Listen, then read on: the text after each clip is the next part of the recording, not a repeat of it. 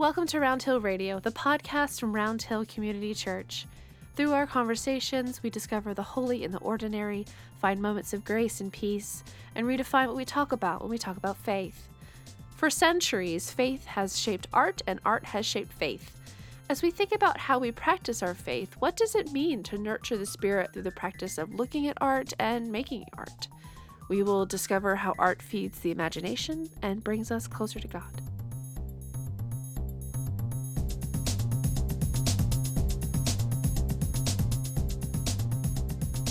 Welcome to Round Hill Radio. I'm Leslie. I'm Ed. Hey, Ed. How are you doing? I'm good. How are you? Good.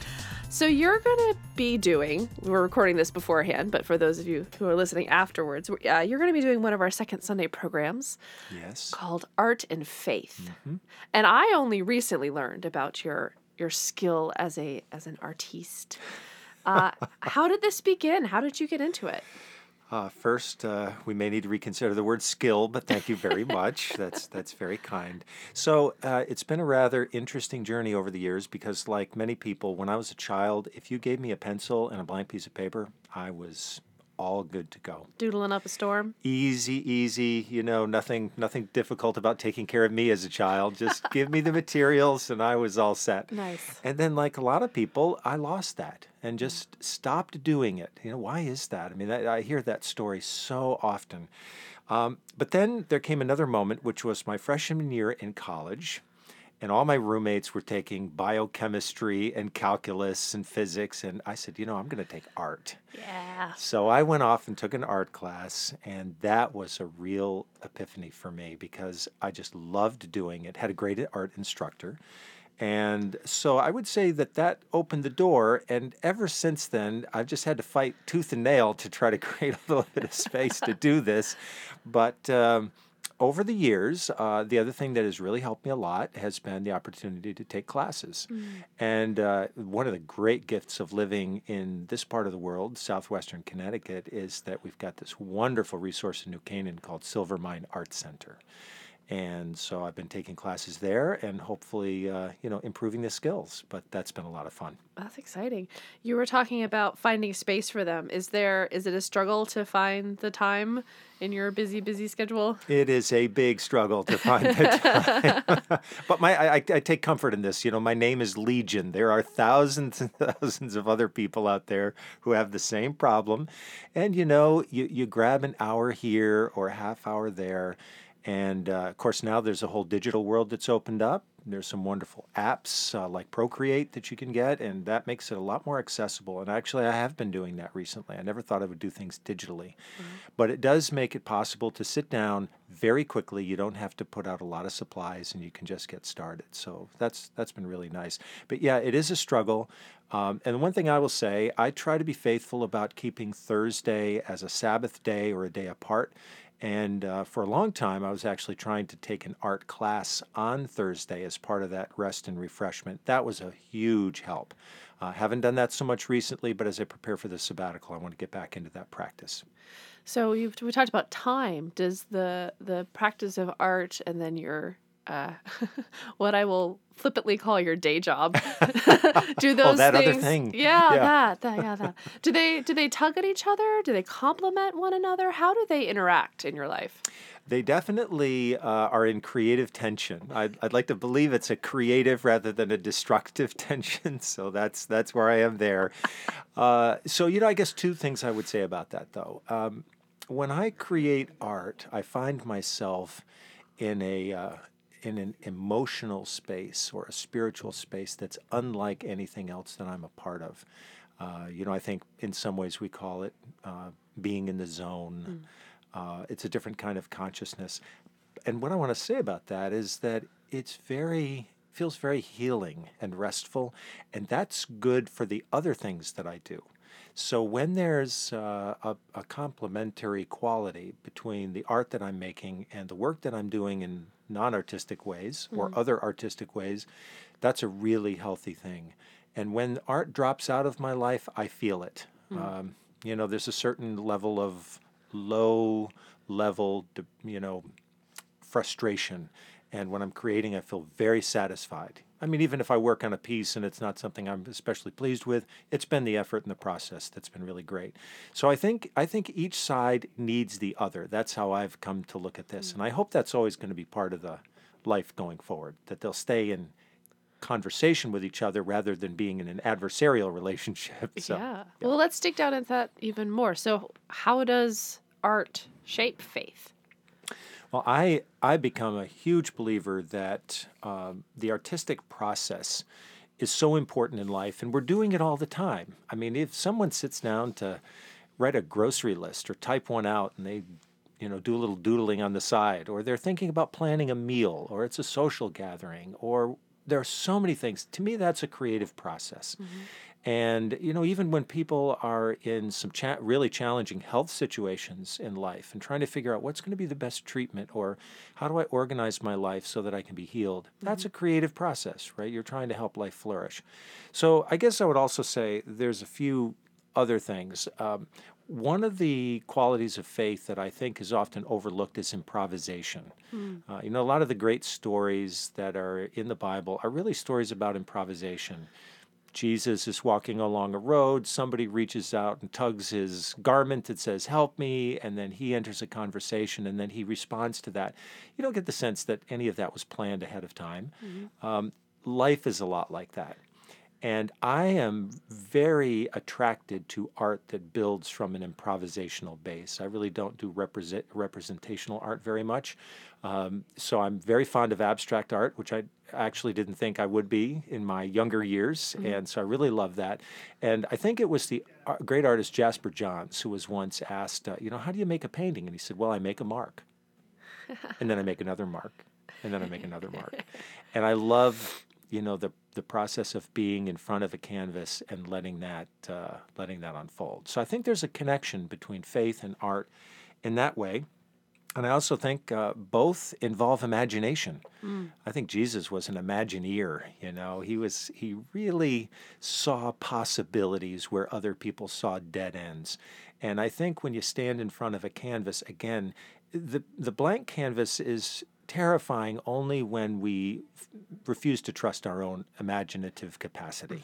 When we start to think, wait a second, I can bring a lot to this canvas, then that's really powerful. And I often think of a line, it's in Toni Morrison's novel Beloved, and there's a character in the novel who's a preacher, and she gathers these people together. It's in an African-American community. People are very disenfranchised, but she encourages them to tap their creative power. And she says to them, the only grace you can have is the grace you can imagine. Wow. And I love that line. So I think imagination and improvisation are very important to faith, and they're very important to art. Absolutely. And it makes me think, as a form of expression, not only to be making art, but to be, I don't know, is the word receiving art, to view art. That's a great phrase.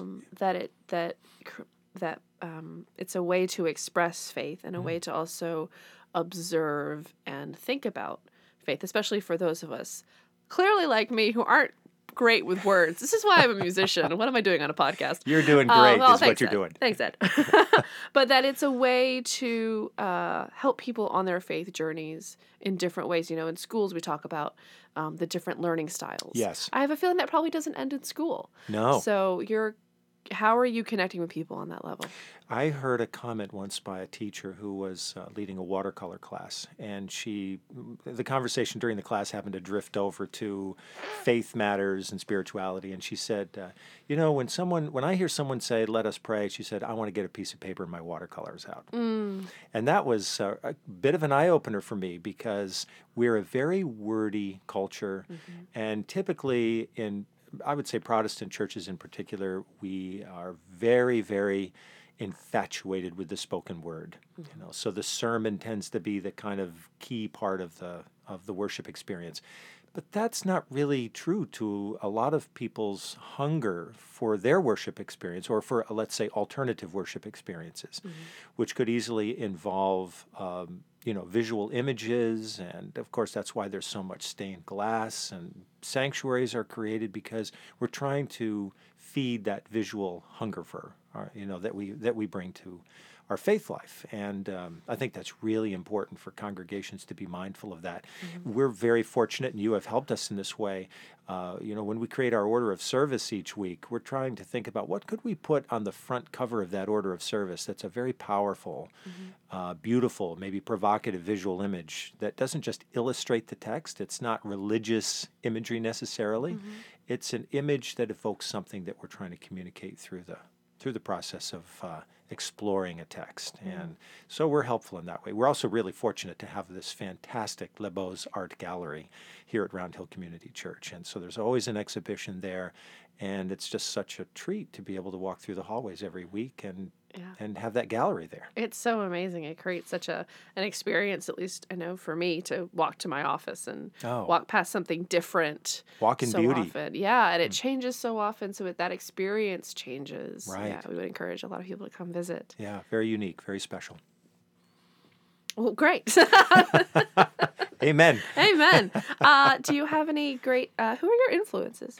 When asked the question about influences, I guess the most important thing for me to say is I think that creating art, at least from my experience, is a spiritual experience, which is a phrase that's really being used almost to death these days. But it's an important phrase, and I think we're trying to say some important things through it. For me, I feel accompanied when I make art. I feel like there's the accompaniment of a creative spiritual force, and I have felt that for a very long time. So I guess that's part of the reason that when I'm making art, it feels like a deeply restful experience. I mean, it can be, a little tumultuous and uncertain and improvisational, but there's something that's also really peaceful about it.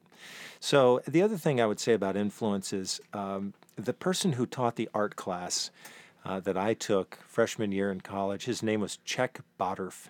And I don't ever know what happened to him, and I never had any contact with him after that year, but he opened a door for me, and will always be grateful to him. And I think one of the things that I realize now is that all those years ago, he gave me permission to create abstract art. Because when I was in college and I started out in that class, I looked around at the students around me, many of whom had clearly taken art lessons for many years, and I thought did the most amazing detailed drawings of everything, very representational. And he would look at those and he clearly wasn't very interested in that. And I was working in these abstract images because I really couldn't do anything else. And so he came over and sort of applauded that and said, go ahead, let yourself be free. Wow. And so I'm really grateful to him for that. And then the other big influence, it's maybe more than one person, but it's my family. Because my grandfather, my mother's father, died when he was very young. But in our home, we have 3 sketches that he completed. So he had an artistic interest and impulse. Unfortunately, he never got a chance to develop it. But interestingly enough, my older brother did pick up on that interest. And when my mother was in her early 70s, she had never drawn, painted, any of that. She became really interested in art. Got a lot of oil paints, turned part of her little apartment into a studio, and that was a big passion for hers. And so, the big current influence in my life right now is really Susan, my wife, who has just been such a great cheerleader for me to do this and is making so many things possible and has helped me to create my own website. And so that's been so helpful. And I'm not sure I would be doing any of this if it wasn't for that encouragement. That's lovely. Thought for the day? Well, I'm a big fan of Howard Thurman, who was a great African-American preacher during the 20th century, very great influence on Martin Luther King Jr. And I love this comment. He said, "Don't ask what the world needs. Ask what makes you come alive and go do it, because what the world needs is people who have come alive." So I'm doing art, making art, because it makes me come alive, and I hope that's good for other people too. That's wonderful. Thank you, Ed. You're welcome. Thank you, Leslie.